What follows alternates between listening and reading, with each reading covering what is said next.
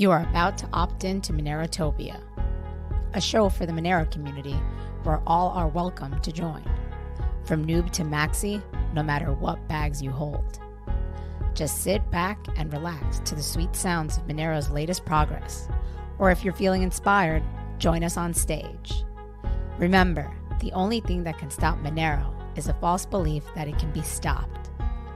And if you want to win the revolution faster, we recommend you remove your XMR from all custodial exchanges immediately. Warning, voting accidents are common around here. Don't forget to properly secure your private keys. Monerotopia starts now. All right, we are live. We are Freedom Fest. George, how's it going? It's going great. It's Freedom Fest. My new book is Life After Capitalism, though, and Freedom Fest is moved into an underground role in our culture, which is increasingly dominated by what I call emergency socialism, whenever the government wants to expand power, it announces a new fake emergency, COVID or climate or some other idiotic crisis that justifies the experts taking over. And this is really the big opportunity for crypto, because we're now in a kind of phase of the world economy that I call life after capitalism. And capitalism is the underground movement, but it's the movement which bears all progress and all future accomplishment for the human race. Socialism is a route to ruin. And so currencies like Monero probably have an increasing role. And the key challenge to them is have them used rather than merely hodled or clutched or hidden or something. They got to be used. You don't get to keep anything in capitalism unless you give it away. It's got to be invested. Yeah. Before we went live here, we were just briefly talking about Monero, and I think you said you've been at a conference in the past where Monero was highlighted. But you were then asking, how's Monero doing? And my response was, it's doing great. It's going up in adoption. It's growing in adoption. We're seeing more transaction counts. And I think that's indicative of the fact that it's actually being used. And then I think your question was, well, where are you seeing this adoption? And the answer is primarily like on things like the dark markets. You're seeing a demand there. Vendors that are only accepting Monero. Dark marketplaces that are moving to Monero only. Dark marketplaces that are moving to Monero vending only. So what's your take on that? Do you see that as an indication of that it might be growing? I think ultimately dark markets not sure of the economy, so they're a kind of retreat from the economy. So I hope to see Monero really triumphs when it breaks out into the real economy around the world, and there's an increasing opportunity because nations are nationalizing and fragmenting the world economy. Bitcoin, Monero, and the rest of the cryptocurrency all are entrepreneurial efforts transcend these increasingly obsolete national borders. What's going on, man? You want to introduce yourself? Yeah, my name is David Croissant. I've been working for a company called Start9 Labs. What we do is we created an operating system for general purpose hosting of any kind of software and data that you want, so that you can take back control of your digital property from Google, Facebook, Amazon, Apple, all these guys that we've been voluntarily giving all of our property over to in exchange for becoming the product, right? This idea of being, if the product's free, then you are the product, and in exchange they're advertising, tracking the information, selling off metadata, surveillance alongside the government, all this good stuff. So what we're building is essentially we're creating the tools, the arms even, if you will, to allow the people to take back control of that digital property in their lives and take ownership and responsibility back over that. And that includes running your own Bitcoin or Monero node if you want to. So Bitcoin, Lightning are on there now, and working on packaging up Monero as well. Very cool. So it just becomes an easy way to to use crypto the right way, essentially, right? So running your own node, things like that. You guys are trying to make that as user friendly as possible to spread the adoption of using crypto in the proper fashion. Is that fair to say? Yeah, absolutely. So a lot of our competitors are actually started off as Bitcoin nodes, and they're now moving into kind of what we do. Whereas what we started with 3 years ago was this idea of being general purpose as an operating system so that you could choose whatever you want to run. Now, an immediate use case obviously would be a cryptocurrency node, but there are obviously you might want to do file storage or replace your Google or Microsoft suite with Nextcloud, things of that nature. So, but yeah, I'm glad that you mentioned that it's the objective is ease of use, right? Because you could always, if you had Linux and systems administration skills, you could have always done this in the past 20 years on your own.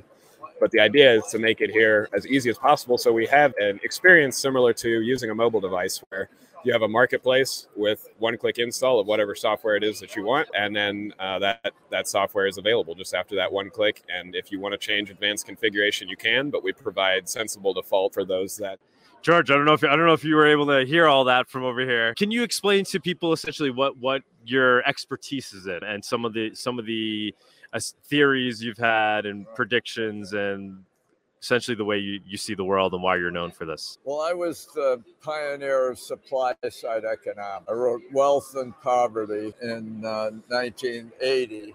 And Ronald Reagan made me his most quoted living author, and it sold millions of copies all around the world, and hundreds of editions, and Sam Zidat in China and Russia. Last year, or a couple of years ago, before COVID, I wrote Life After Google, which was my first really big bestseller since Wealth and Poverty, the Reagan era, and Life After Google was adopted as the best social science book published in China last year. And or not last year, in 2019. And I made hundreds of appearances all over China. What was your basic thesis in that book? It's that ultimately the world faces two great hacking crises. The first great hacking crisis is the hacking of the internet. The internet's a totally porous pyramid that is hacked by goons and nerds every day. And it's as they patch up the structure, the attack surface expands, so it becomes more vulnerable and more a porous pyramid. And the other great hacking crisis is world money. The central banks of the world have hacked world money, and so that it no longer means anything. Money was a measuring stick. That's what gives it validity and significance. And it's been turned into a magic wand for central banks who essentially hacked their economies. And this is why the movement toward Bitcoin, and I tell the story of Bitcoin. I first wrote about Bitcoin back in 2014 or so in Scandal of Money, which told of the hypertrophy of finance, in which central banks just rule the world economy by manipulating money. And money was gold. Under money is gold, we had 200 years with zero inflation, essentially zero inflation.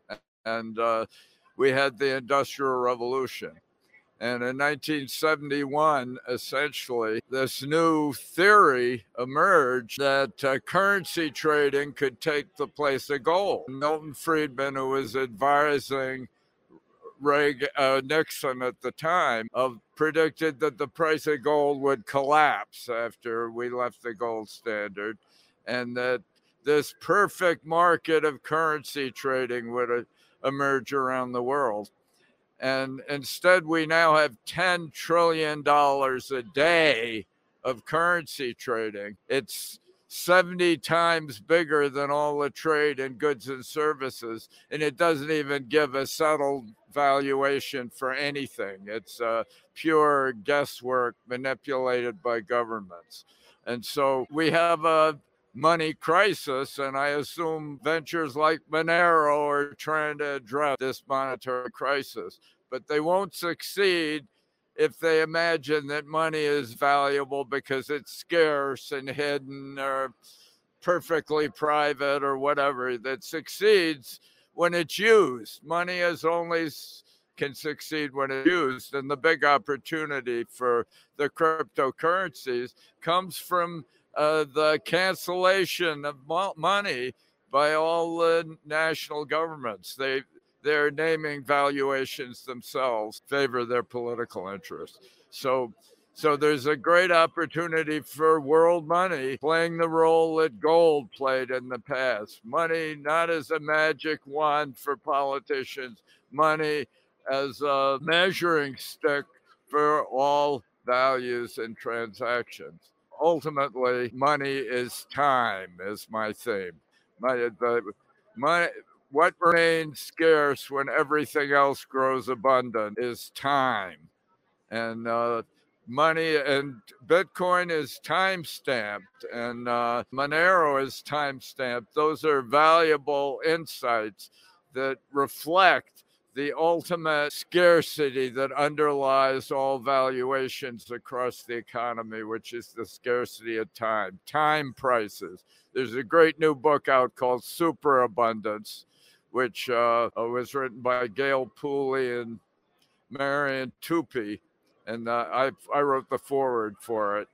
And it's based on time prices. Money is time, and it transcends all these fractious, disputatious, and increasingly delusional currency pervading the world and corrupting its commerce. So do you think crypto is inevitable at this point, that it will succeed in achieving these goals of being, a censorship resistant utility for transferring value and, a digital gold commodity?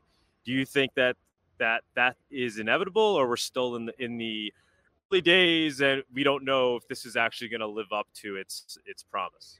Nothing's inevitable in this world. You got to earn your accomplishments. It's entrepreneurial creativity has become inevitable, or regarded to be inevitable, because of the emergence of free economies. Till we had free economy, for centuries we lived in a world of monarchies and totalitarian regimes and primitive tribes, and entrepreneurial capitalism was a great miracle that emerged really with the gold standard in the 18th century. Isaac Newton was the pioneer of it, but it's not inevitable. We've had dark ages before, but money, reflecting the inexorable scarcity of time in economics, which frames all values, is a crucial instrument of economic progress. And there's a lot of question. My own belief is that we have not arrived at the perfect money yet. I mean, we have thousands of competitors to produce the new world money. Can't be capped. This old idea of having money. Oh, I like where this conversation's headed. Keep going.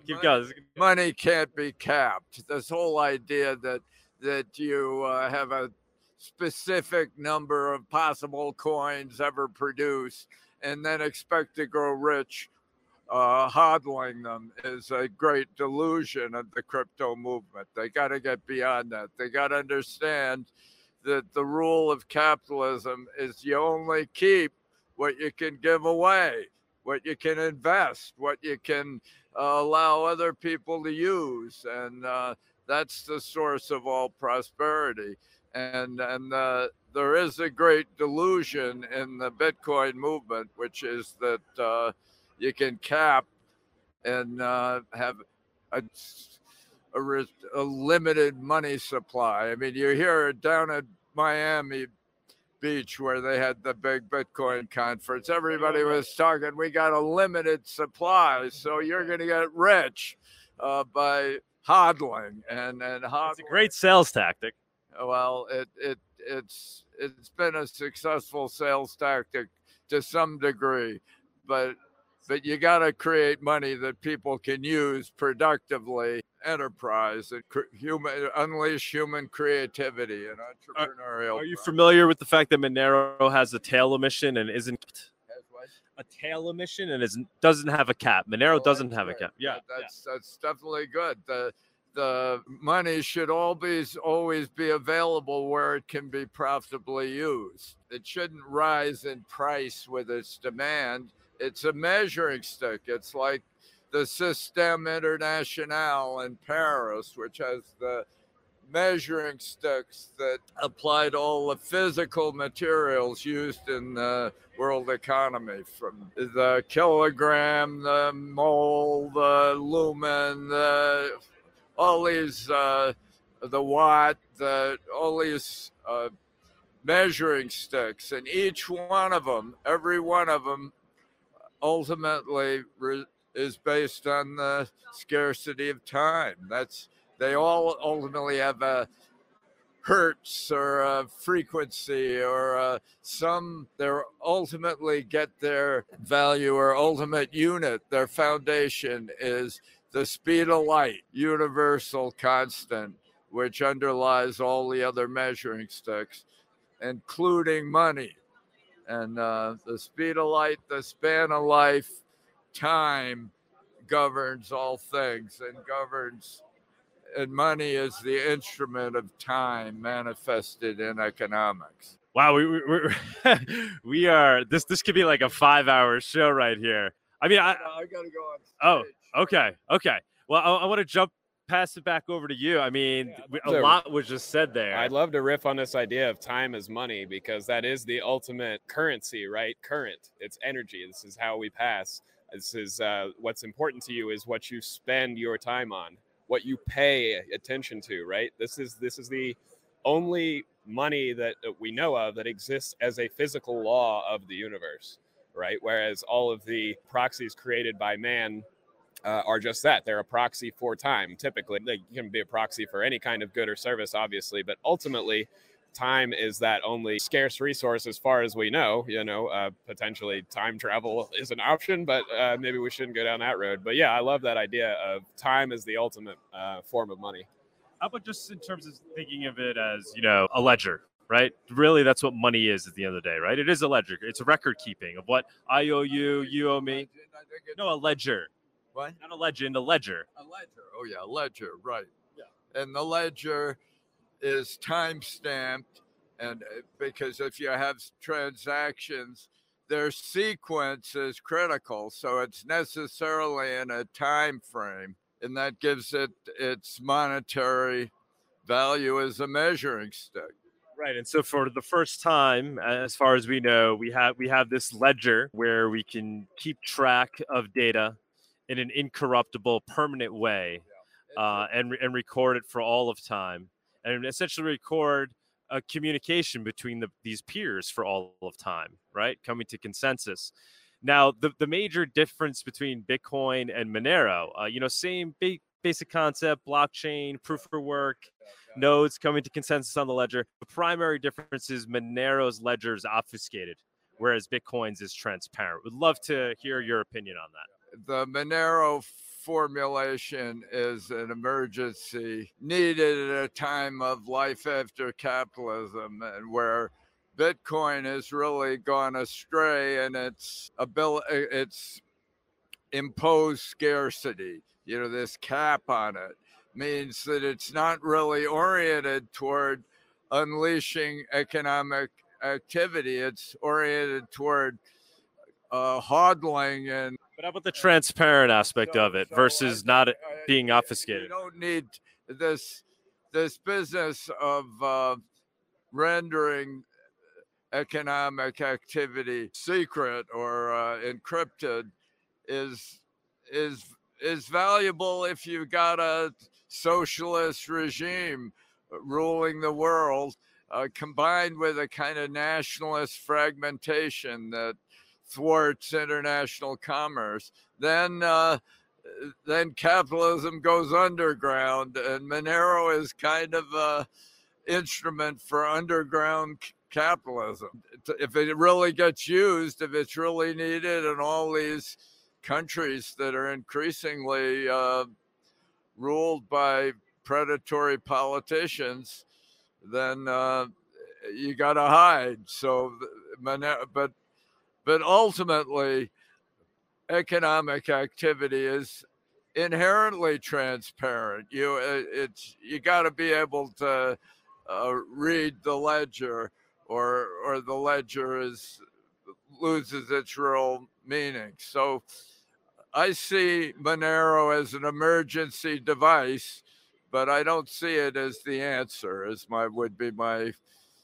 You wouldn't want it to. I don't think we want all money to be untraceable and I think there's an identity, everything anonymous. I think anonymity is a trap. Anonymity, we're individual human beings, and capitalism flourishes by unleashing people with real identities into the world. I mean, when you've read, I don't want to be hidden or private or pseudonymous. I want to be George Gilder, author of Life After Capitalism, which will be out on October 11th. And I got to go. But I'm sure you don't want everybody knowing what you do with your money. It's okay that they know that you exist as a person, but then you should be able to participate in the economy essentially anonymously, no? I think, yes, there's a role for cash because it's efficient to have everything completely recorded and is oppressive and suboptimal. But I don't think most economic activity, you want to be known. You want to have people know about Monero. You want to know this is your entrepreneurial project, and you want it to be public. You don't want it. Well, the project, yeah, but not the use, not who's using it and what they're using it for, and how much they're using. Like because you had mentioned Friedman, I think, right? Yeah. And so, I mean, one of the things he theorized was that there'll be a digital cash, and he wasn't just talking that it will be non-fiat, but saying that it will actually be cash-like, and that there'll be an anonymous digital money. Okay, well, I think there is going to be it's not the only money. I mean, it's invested money is usually public. I mean, I think it's not an absolute issue. There's some applications for cash, which does afford an envelope of freedom for people's activities, particularly in the face of oppressive governments. I have nothing to hide that I think there's a vanity, there's a kind of nerd vanity that imagines all their little crotchets and this behavior is somehow of vast interest to everybody else. And the fact is, we all have our personal lives, and yes, if government wants to investigate our personal lives, they can do it, and it's more destructive. But I'm sure you believe it. No, I believe the value of Bitcoin or Monero is that you can document unimpeachably your behavior, your transactional activities. So when the tax man demands that that says you are avoiding taxes or defrauding your business or whatever it is, you got an unimpeachable an immutable ledger that you can present. It allows attestation, and that's its great value. It gives individual, your identity is on the blockchain, and it's immutable and can't be usurped by a government, and that's a big advance. Otherwise, the government sends the cops to your door, and they may get it wrong and arrest the wrong person, but they'll carry you away and throw you in the back of the truck. Governments can get you if they want to. What the blockchain does is give you an unimpeachable answer. You can document your behavior unimpeachably. So is it possible that maybe that's what Bitcoin's use case is, but then but Monero would take on maybe the more digital cash use case? Bitcoin has to get rid of its cap. I think this whole idea of having a cap currency that you hodl is just bullshit. All right, let me let this. A lot was said there. It can have a use. It's having a use. But it's not a currency if it goes up and down in response to demand. That's not a currency. That's no. These are valid points. I mean, a lot to get into there. What is your opinion on Bitcoin, Monero, and just this concept of digital cash? You know, there was a lot said there. Yeah, for sure. I'm a fan for sure of Bitcoin and Monero. I use both fluidly, and I do think it's interesting, this idea of the tail emission. And there's even some talk floating around in the Bitcoin space about potentially changing to adding a tail emission, which obviously that would be pretty controversial. Possibly forks would be created over that. But I think it would be an interesting, it's definitely a conversation worth having for sure. And George was kind of like saying, you know, true digital cash might be something we don't want to have as a society. And what's most interesting about Bitcoin is its transparency. What's your take on that? Yeah, so I love this idea of like anonymity almost as a fetish for a lot of, especially in like the nerd communities, you know. I definitely could relate to that for sure. And I think that like there is something to be said about putting your name and your face on what it is that you do. You know, that really gives credibility to the fact that you stand behind the words that you speak. So there's a place for that. But there's also a place for NIMS, right? Like you may not want to put your name on all of your transactions because that might have something to do with your personal private life. And it's not necessarily that it's something that you want to hide from the government. It's just something that you maybe don't want to broadcast, like in the same way that you wouldn't write your bank account login details. You wouldn't scrawl that on your garage in a Sharpie marker because there's no reason for other people to know that. So there's definitely a place for both. There's a place for an immutable timestamping server where you can post a public record that only you can sign a message to, and there's also that place for what you want to do in your private life that you don't want to broadcast. Amazing. So yeah, he's basically saying, you know, there's two potential use cases here. Maybe you have, you know, a Bitcoin ledger that's transparent, and then you have a Monero ledger that's obfuscated, and they provide two different services essentially to society. It essentially uses the BitTorrent architecture, right? I mean, it's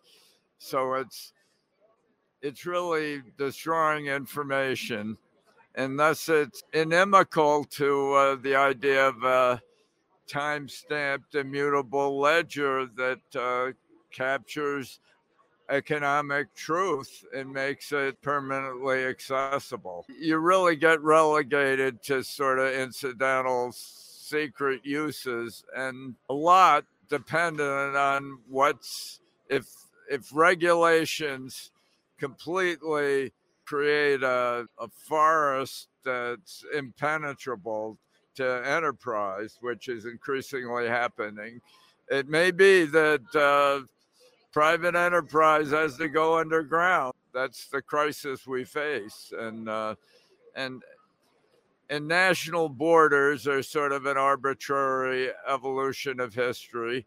And to have money treated as an instrument of sovereignty was the great lie. I mean, Friedrich Hayek said, the root and source of all economic evil is in the government control of money, and government should not control money. Money should be like the Système International, a measuring stick. Immutable is the speed of light, the kilogram, the second, the mole, watt, the lumen, all these there's seven key measuring sticks that are crucial to all international commerce. And my view is money is a further measuring stick, and it's rooted in time. Time is what money reflects. So So fighting against the true messages of a digital ledger on a blockchain with its immutable record is fighting against time. And that hasn't really, it does not result in global prosperity and freedom. Great, amazing comment. Just so a follow up to that. So doesn't that then tie into needing this utility to be most resistant to government control as possible? It's good that in the current world, which my book calls Life After Capitalism, there is a real role for a kind of money that is not transparent to government intervention and control. And there are lots of different monies being invented. And I believe, I don't think Monero has got the final answer. And so it's got to have entrepreneurial leadership. And that's the question, how good the leadership of the Monero movement is, whether it can prevail ultimately. And That's all you guys out there. Get to work. It's not inevitable. It's got to be created, and it's got to be made into a vessel of free commerce and prosperity, and it has to be adopted. People need to see a real need for it and organically start using it. All right, sir. Thank you so much. Wait, I have your book because I want to. So it's Life After Google, right?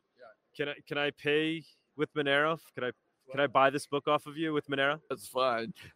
But I think the book is owned by that bookstore over there, right? Oh, I thought you're okay. No, it's not mine. Oh. It's all right. So we'll bring it back to her, unless you want to bring it back. I'll bring it back. Okay. Well, so I could buy it off of her for okay. All right. What's your name? Douglas Tuman. Douglas Tuman. Tuman. Tuman. Great to meet you. Can we get your contact? Yeah. David We're gonna just. I'm the big four. I've got to go on stage. Okay. No, I know. Thank you so much, man. Greatly appreciate your time. As he said, time is the most valuable thing. So greatly honored that he was willing to sacrifice a lot for us. Interesting dude. He's obviously well studied. He is. I think he's on top of it in terms of how he sees these technologies playing out. I would have liked to continue to ask him questions because he seemed reluctant to be okay with digital cash. Like he didn't really right. Did you hear that? Like he didn't really see a need for true cash. Yeah, he did open with this idea of it being a tool, an emergency tool. I think he said for times of oppression, if oppressive regimes are settling in. And but like transparency is good. That's happening right now. Right. That's why we're all here at Freedom Fest. So I would, I think he's interested and he's hopeful for it from what I gather. But yeah.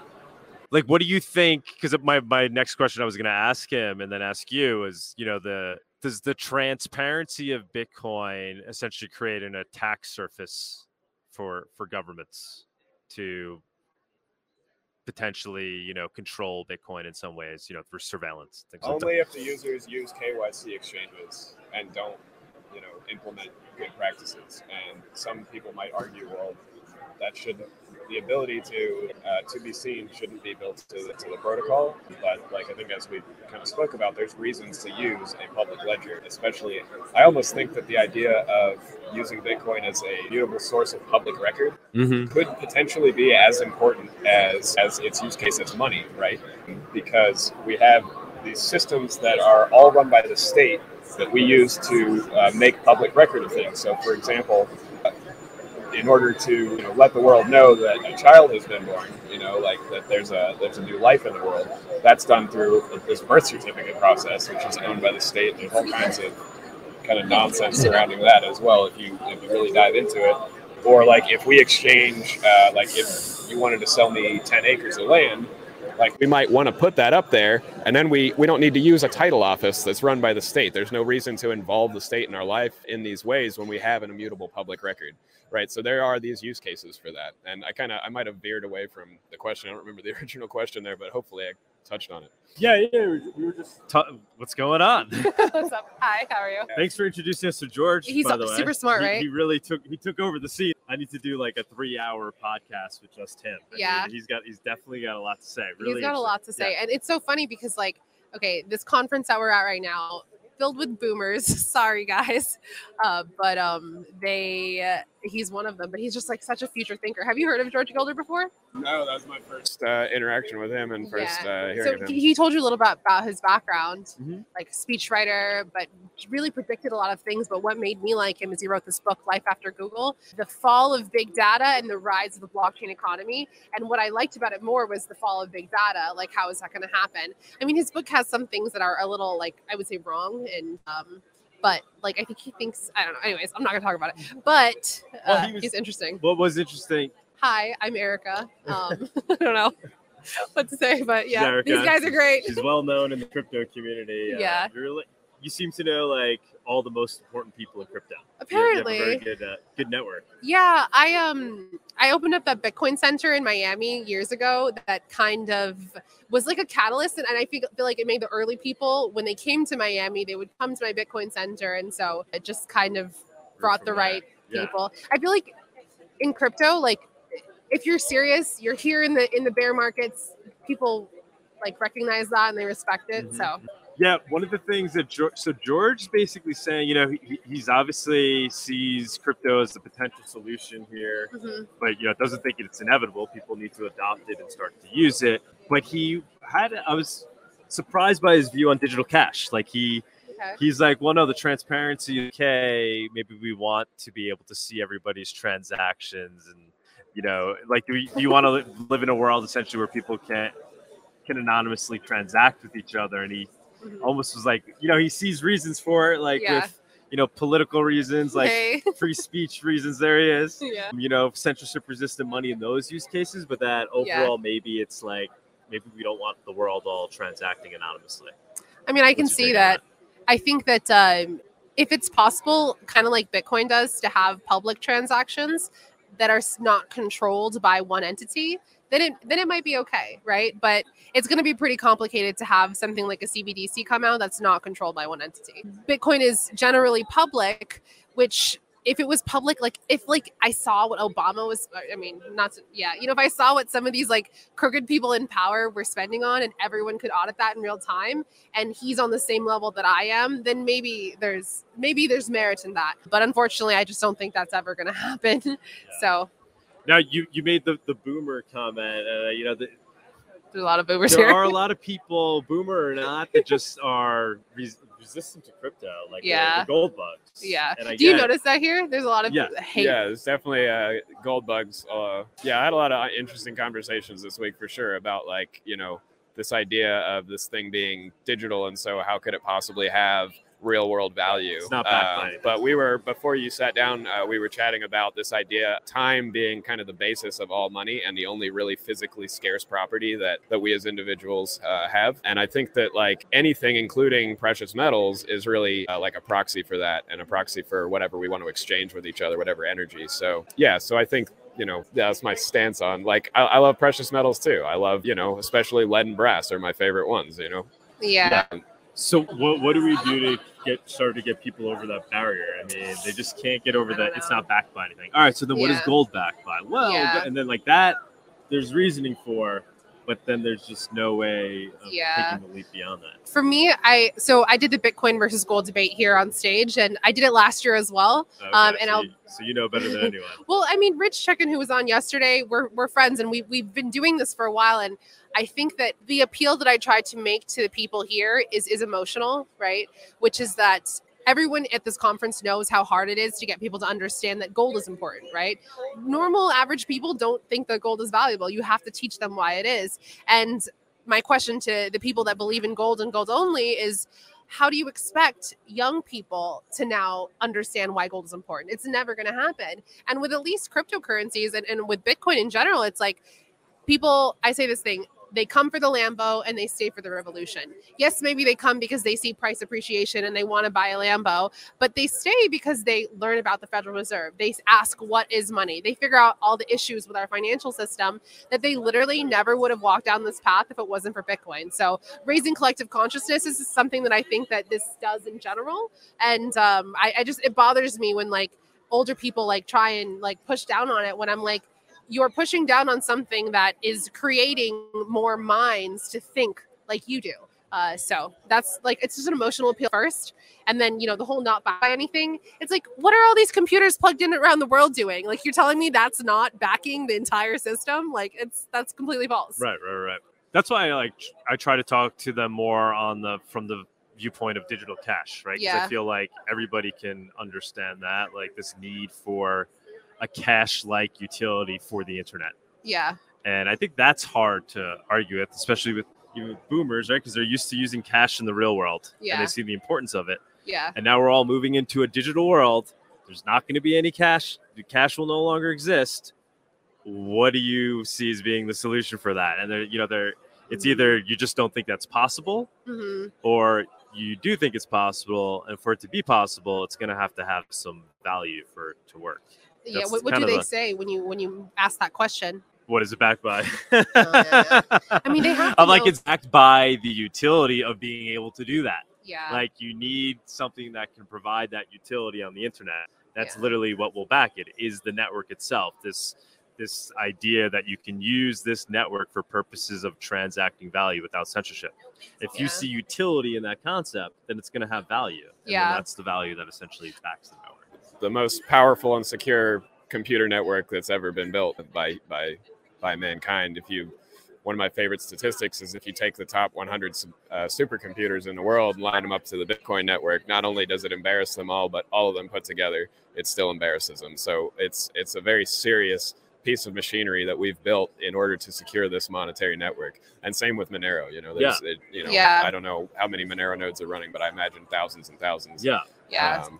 Yeah, I mean, Monero takes a different approach with being CPU mined and ASIC Right, resistant. But you get that same security model, and it's distributed amongst anybody that has any kind of a basic system, high-end system from recent years. Right. So What did they say? It's not a cloud. It's somebody else's computer. exactly. Like the cloud doesn't exist. So Yeah. yeah, it's pretty insane. So to you've think been to about. Freedom Fest a bunch of times? Is this Yeah, it? I really like Freedom Fest. The crowd here is, I mean, it's a lot of people that are interested in liberty, but they just haven't, like, you're seeing, like, this is one of the only Bitcoin booths. There's like a scam coin over there that I'm trying to avoid. Cloudcoin? I mean, like, Cloudcoin guy. No, I interviewed the guy yesterday. I'm and not he was on gonna- my panel. I'm not going to confirm or deny. He was on my panel. I was like totally thrown off. I was like, Cloud, what? They just, I feel like I've heard them talk multiple times, and it seems like it changes constantly. So I don't know. In fact, they have the white paper over here. So Yeah, we got to figure that out. I'd love to read it. I know Yeah. you got. But there is like a integration happening now. And, yesterday there was another Bitcoin debate. It was the great Bitcoin John Mackey, who I think is like chairman of Whole Foods. He's like a, economist type person. Another individual hated Bitcoin, and two other people who were debating on the Bitcoin side. And he just kept saying, like, what is it backed by? What is it backed by? And my answer to that always is the computer network, like literally physical computers plugged in. You think about something like fax machines, right? And if you have one fax machine, like the network is not valuable. But when everybody has a fax machine, then the network becomes valuable. And then it's just weird too, because it's pretty hypocritical, because I feel like people in this crowd, they understand like that value is subjective, right? And it's always subjective. A water in a time of drought, a water bottle in time of drought is going to cost way more than a water bottle today. And it's just weird that like they're applying things to Bitcoin just to have an argument that they probably wouldn't really apply when it comes to anything else. So, Right. Yeah. I also like this idea of like an energy storage network as well, because you're taking real world energy, doing that work, and then you're putting it into a digital form where it's essentially being stored until it's used to exchange value. So like we were talking about earlier with money being energy, this is a way that it's going from physical energy into this digital realm for convenience sake, because we need that proxy, we need that those instant global transactions these days, so that we can do international commerce. So yeah, I think it's really interesting to think of how all these things are just energies, and even like you could think of metal as an energy as well. It's been stored, created by these cosmic forces in theoretically a limited supply. Maybe if we rope in an asteroid, the supply is going to go way up, but theoretically limited. Yeah. No, great points. I think I don't know. I think Michael Saylor gets a little crazy though with the Bitcoin is digital energy. Is that like what he essentially described it? I've heard some of his theories on it, but I wouldn't be able to tell you I'm versed on it. I think it's a little too far. Digital energy doesn't really make sense. I think he's one of the top holders of Bitcoin, and he's just, I mean, it's exciting. Sounds exciting. So I think he's kind of misusing. I think he's going a little too far with the physics analogies to he's basically trying to say like Bitcoin is a law of nature. Like, and it's just, I think you got a little too far with Michael's a funny guy. Yeah. I don't know. What's your take? So I didn't know who Michael was, but one of my girlfriends brought me over to his house. We just had lunch with him. Michael Saylor? Yeah. Holy shit. And no, this was before he liked Bitcoin. Okay. So we're sitting there talking, and I'm just start talking about Bitcoin, and he got really upset, was not like having it. We had a little debate. And my girlfriend was like, stop, right, to me. And I was like, all right, fine. But it's pretty interesting because now, and it's actually, I wouldn't really publicly talk about this, but he was asked publicly before, like, who do you remember taught you about Bitcoin? And he said my name. So now I feel comfortable saying it. Yeah. I'll send you the video. It's pretty interesting. Why don't you teach him about Monero? I mean, what are you doing? It was, I mean, at the time though, he was completely against it and was not having the conversation. Really? Yeah. And now, like, I went over to his house for, I think it was a Christmas dinner, and I walk into the room. He's like, "Hey, I remember you. I'm sorry. I've seen the error of my ways." And like, what were his arguments at the time? Probably the typical ones. Like, I don't remember right now, but it was probably pretty typical. Like, what is it backed by? Things like that. Which at the time, I mean, this was 2018, maybe 17, 18 when I first had this conversation with him.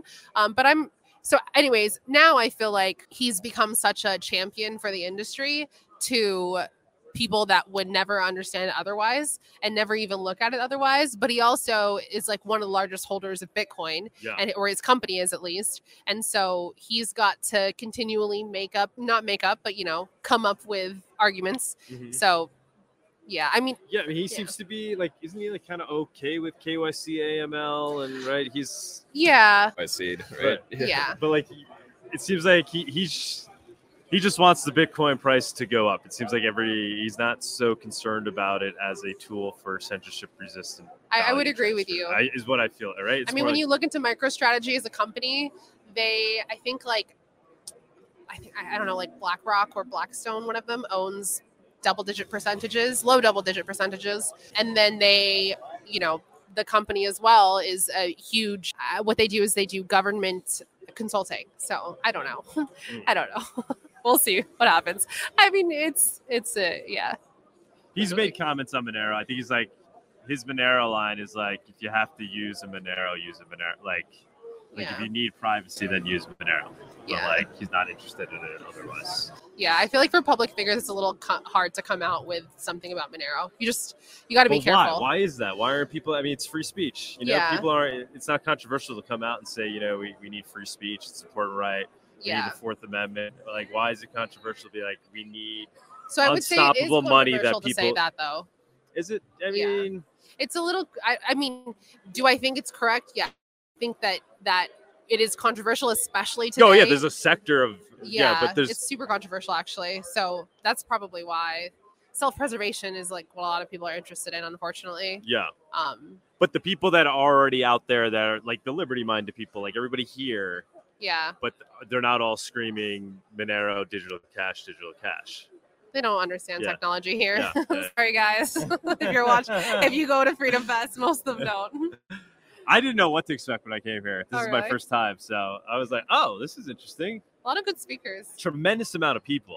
Like, it's a sea of people. It seems like there's more people here than last year, and I've kind of noticed like a higher caliber of conversation this year personally, just anecdotally. I don't know if that's because there's different people here or because the people that were here last year, like most people in these kind of movements and that are freedom principled, have learned so much in the past year that the conversations have just like in aggregate have evolved in a positive direction. Learning. So like, yeah, they're learning, you know, like, and I'm one of them, right? You know, we all are. We're all on this path. We're figuring out, you know, how can we approach life and help our neighbor, you know, with these principles of freedom and respect for each other, and you know, live in peace. Like, what a concept, you know, that we've been outsourcing this idea for too long, and now we're finally coming back and realizing that actually we're responsible for creating this world, you know.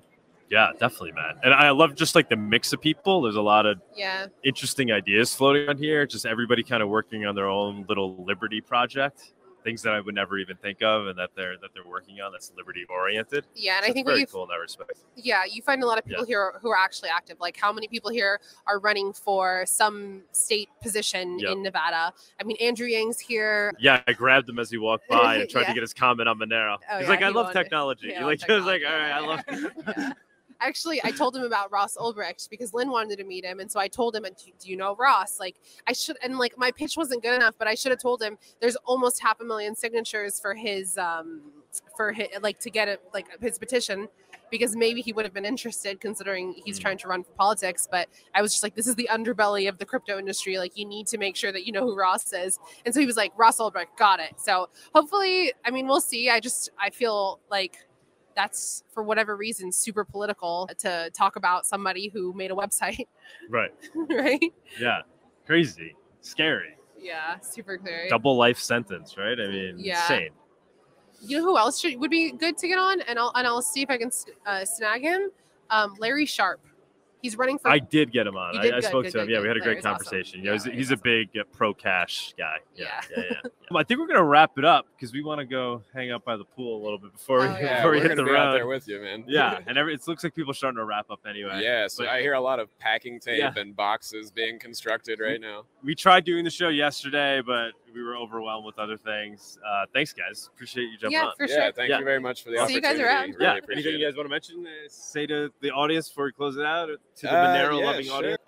I'd love for people to check us out at start9.com. Our software is all open source, so you don't have to give us a dime or get in contact with us in any way if you choose to compile that source and run it yourself. That's totally up to you. So yeah, start9.com. Monero potentially coming soon. I'm working on it. It's like we've got a huge priority list like most engineering teams do, but it will come. It will come. Awesome. One thing I would say is, like, if you guys have the ability to tell people that are work in technology, people that are really technology minded, that can actually build the systems of the future, make sure you tell them not to take the paycheck, right? Because there are a lot of companies that are going to come in and like they'll pay you a paycheck for you to build something, but you're literally building infrastructure for like control. So, if you can like make that part of your ethics and then share that as part of the ethics, I think people who are tech minded, I hope that people who understand technology tend to like want freedom. So it's important for us, like within our community, to be able to share that. And also, if you're bored, you can check me out at Bank of Erica on Twitter. ERYKA is how you spell my name. I don't tweet much, but maybe I will start doing that. Yeah. All right, guys, we're out. Thank you for joining us on this week's Monerotopia episode. We stream live shows every Saturday at 11 a.m. Eastern. You can find and subscribe to our show on YouTube and Odyssey, or listen to the podcast on iTunes, Spotify, or Stitcher. Don't forget to follow us on Twitter or join us in the Monerotopia Telegram group. See you all next week.